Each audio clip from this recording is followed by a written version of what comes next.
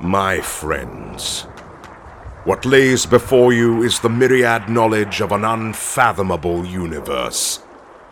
Join our intrepid remembrancers as they explore the heresy as history. From deep within the farthest reaches of the great library of Tisca, we are the Heresy Grad School. So said the War Master in his wisdom. Go forth, my sons, and illuminate them. For many years, all that was known of the tragedy that befell the worlds of the Nostromo sector were rumours and half-truths, as these documents we have seen previously show. Yet, in the later years of the Scouring, that last gasp of the Horus heresy that has so bled the Imperium Carmel, new discoveries would come to light. On the bleak, icy plains of Caleth, deep in the ancient heartlands of Nostromo's old fiefdom, a ship was discovered, the Shroud of Eventide, the vessel of a Fian of the Chiroptera. This ship, destroyed in the same fires that had engulfed the Nostromo sector, still bore the touch of the enemy that had laid it low, stored within its frozen hulls. Marked by the 9th Legion for salvage during their initial return to the sector in 017 M31, it was not until 020 M31, in preparation for the coming edict of the second founding, that the warriors of the 9th returned to claim their prize. In the process of raising the hulk, the Blood Angels sought to extract and purge all remaining data records, cleansing the taint of the ship's traitorous origins, and in doing so unearthed the final moments of the battle over Caleth, of Afian's last victory, and another glimpse of those who brought him low. As ordered by Legion Command, elements of the 9th chapter, the Angels Vermilion, has supervised the raising of the wreck of the Shroud of Eventide, and seen to the cleaning and rededication of the hulk that it may serve the sons of Sanguinius, that yet remain with honour. Our task here is complete, yet some of the information retrieved from the hulk's damaged data cores warrants a separate report, that it may find its way into the hands of those who might recognize its import. Alright, so let's go ahead and get into this audio log, guys. Alright, well, we're back with the Blood Angels, and I think this field report is significant for a number of reasons. The second timestamp we have, we're now 4 years into the future, 4 years further into the Scouring, and we have Captain Varsaris, who's been promoted to Praetor Varsaris, and that's really important because we've lost the company designation. So we're no longer dealing in the 33rd Company 9th chapter. We are dealing with just the 9th chapter. And I think that's a huge Easter egg, because as you read through sort of the deployment analysis, he says, as ordered by Legion Command, elements of the 9th chapter, the Angels Vermilion, have supervised the raising of the wreck. So the Angels Vermilion are one of the first founding chapters. We know that they're in they have a color scheme. They're in the old lore. It's just a really, really cool Easter egg that, Alan Bly slipped in there. I think it's safe to assume that now Praetor Varsaris is the chapter master, the first chapter master of the Angels Vermilion. And so that's huge, because we're starting to see how the Codex Astartes is being implemented.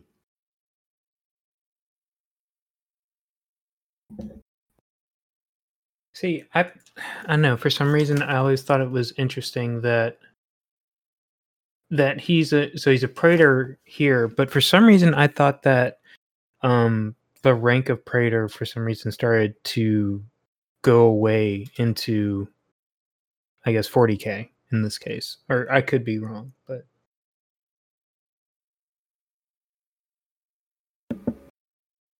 No, Pat, I think you're right. I think the designation praetor, or the rank praetor, is not usually seen in 40K, because the chapter master sort of takes over, right? So if you are a chapter master, a chapter of Space Marines, then you probably would have been a praetor back in the days of the Horus Heresy, right? right. Because I think now it goes chapter master and then captain, right? Or is it? I feel like there's a command rank in between chapter master and captain, but I could be wrong. Jason, I don't know. I think it's sort of captain, and then there are sort of various roles that you have, right, within the chapter. So you'd be a captain of the fleet, right? The fleet master. You'd be a captain of I don't know, whatever else. But I feel like master of the fleet, master of the armory. Yeah. Like a quartermaster role. Yeah, they do tend to get like more specialized like that. Kind of an interesting integration.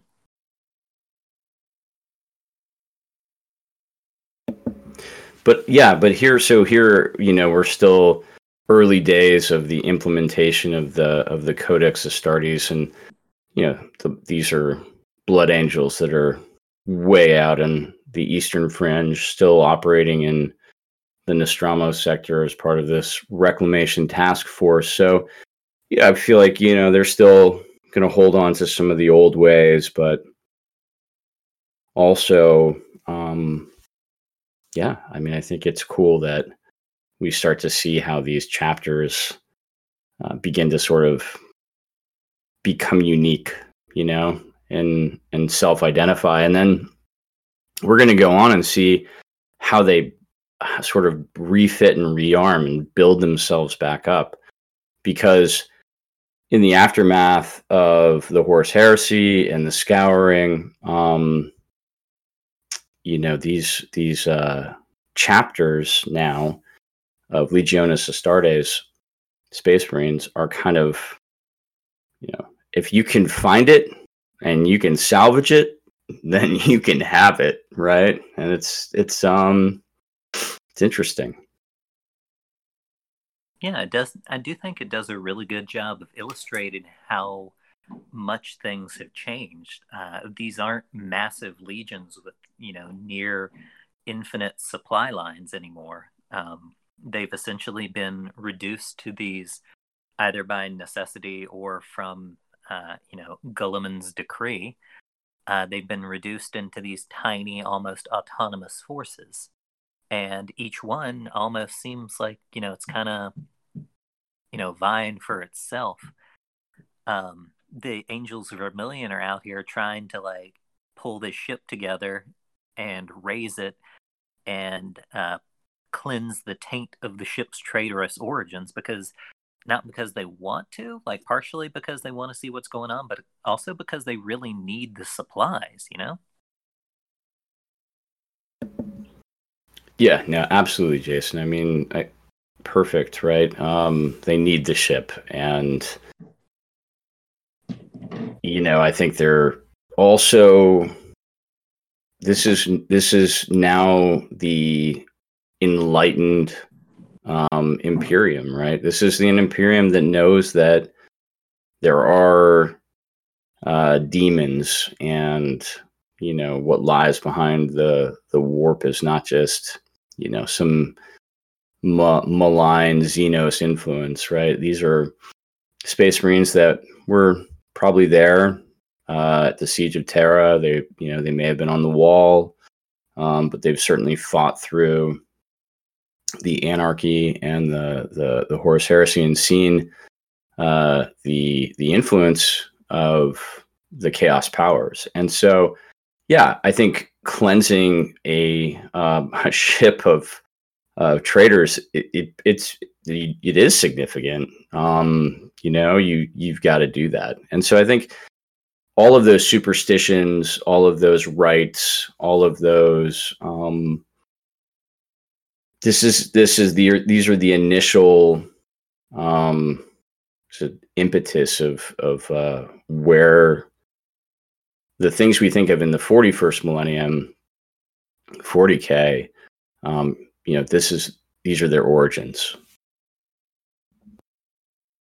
Speaking of origins too, I think it does a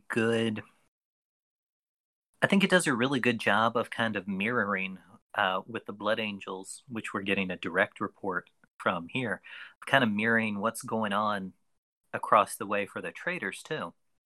Because the traitors are also, especially with the Night Lords, it's really evident they're essentially breaking down into these tiny war bands, each of which, has its own leader. And the only reason that, it's one of the big reasons, not the only reason, that the Ashen Claw have been able to kind of separate these individual war bands, because they're not at Legion strength anymore. They're kind of separating them and destroying them in these tiny pockets.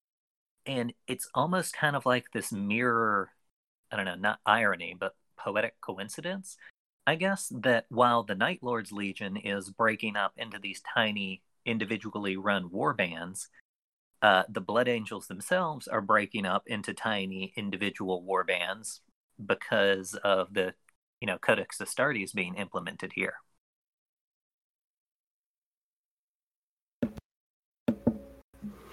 Yeah, no, you're absolutely right. It's almost like it's like a natural status quo is establishing itself in the galaxy for the next 10,000 years.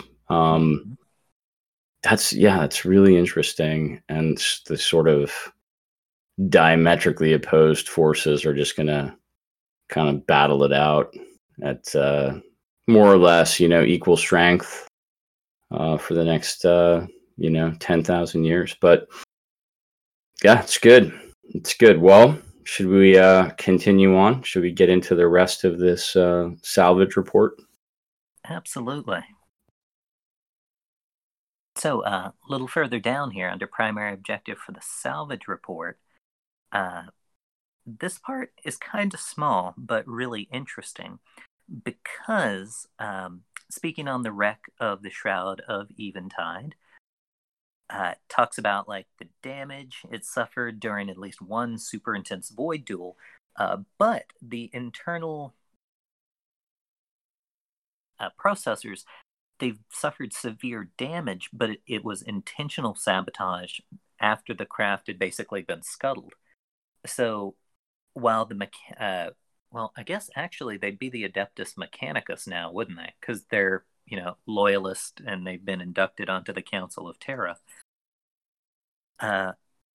But loyalist Mechanicus have managed to piece together very, very fragmentary but useful data around the final battle of the Shroud of Eventide. And it goes a pretty far way into showing that the traitors are almost in the same position the loyalists are at this point, but like we were talking about, from drastically different means. The loyalists are heading into, what do they call it? The implementation for the second founding. So they've been broken up into chapters. Meanwhile, the Night Lords are kind of pointing in every different direction.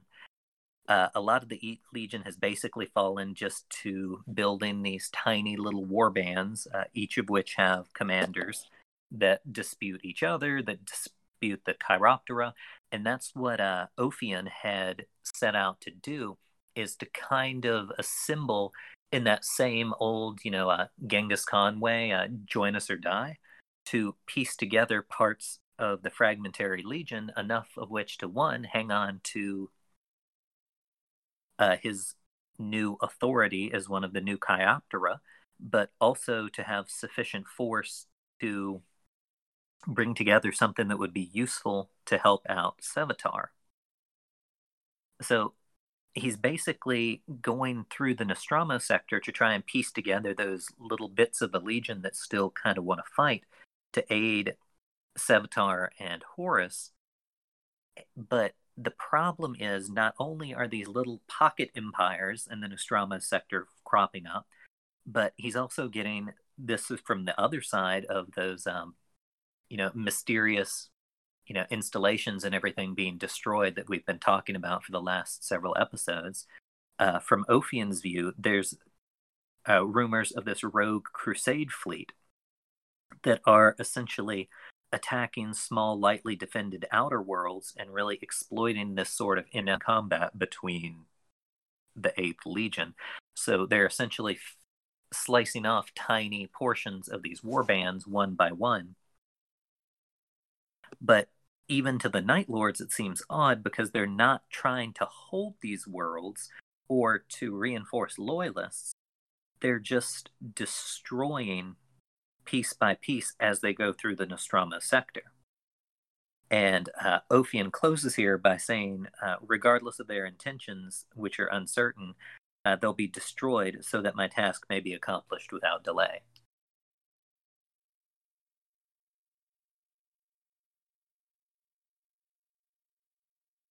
So it's kind of like, whose version of Total War will win out at this point, or War of Attrition? Essentially, yeah. Yeah. It's like, hey, you think you can kill my brothers? I'm going to kill them faster. But yeah. Right. I mean, they're essentially all trying to piece together every tiny remnant of like supply and reinforcement that they can to, well, in Ophion's case, to try and reinforce the War Master with whatever he can piece together. In the Ashen Claw's case, they're essentially just, rolling back through the Nostromo sector, destroying whatever's within their power to do so.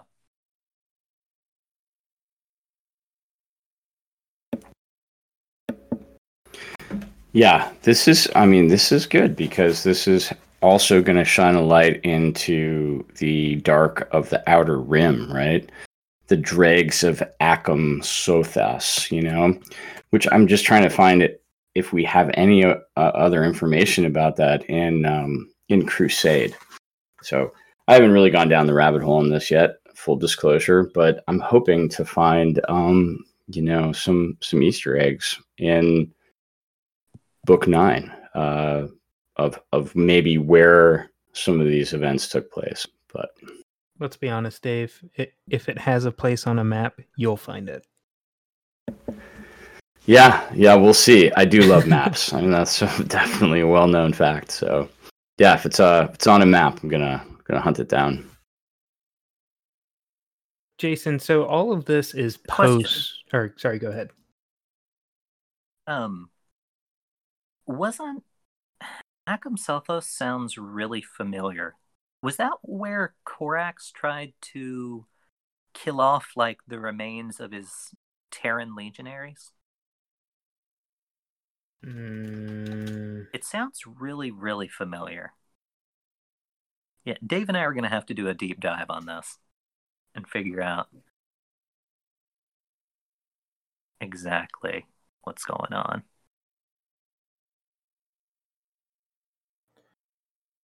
I do feel like this little transcript from Ophion is pretty telling, and it makes, because I just finished up part of the Night Lords trilogy, and it just makes everything like come into focus more.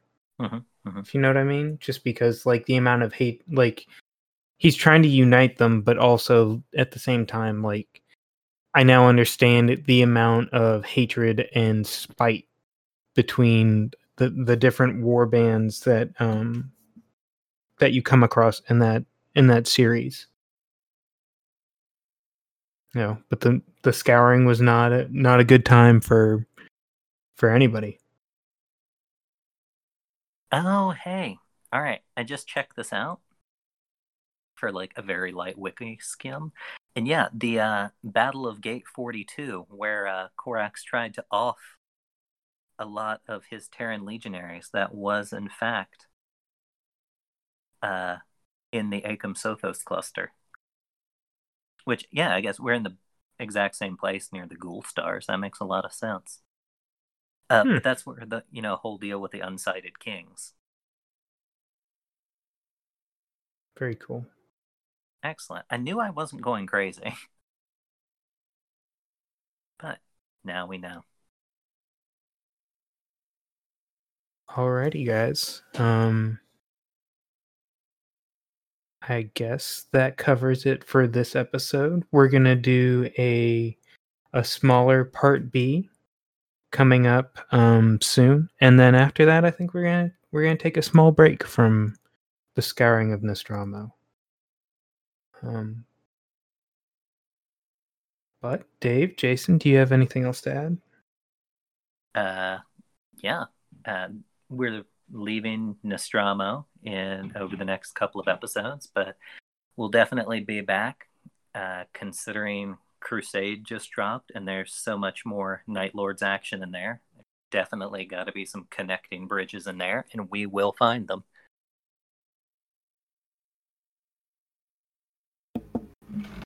Yeah, absolutely. I couldn't have said it better. So I'm already deep in the book right now, looking at some of the points where storyline might intersect. But guys, if you have thoughts or anything you want to share with us, feel free to hit us up on all the social media sites. I don't know, Pat, all that stuff. So Facebook, Instagram, YouTube, Podbean. If you're a patron, hit us up on Patreon. Do we have a Visco? MySpace. I'm still working on MySpace. It's a new platform from what the kids are telling me. I've heard good things. Yeah, I've heard real good things. I've heard it's not as buggy as Facebook. That would be a welcome relief. Or not as many ads, which is kind of funny and ironic because if you were in that demographic that did have a Facebook like myself, you will know that it was covered in ads. But good times all around. Thank you all for listening, and we'll talk at you next time. Now, fuck off, Craig. Later, Craig.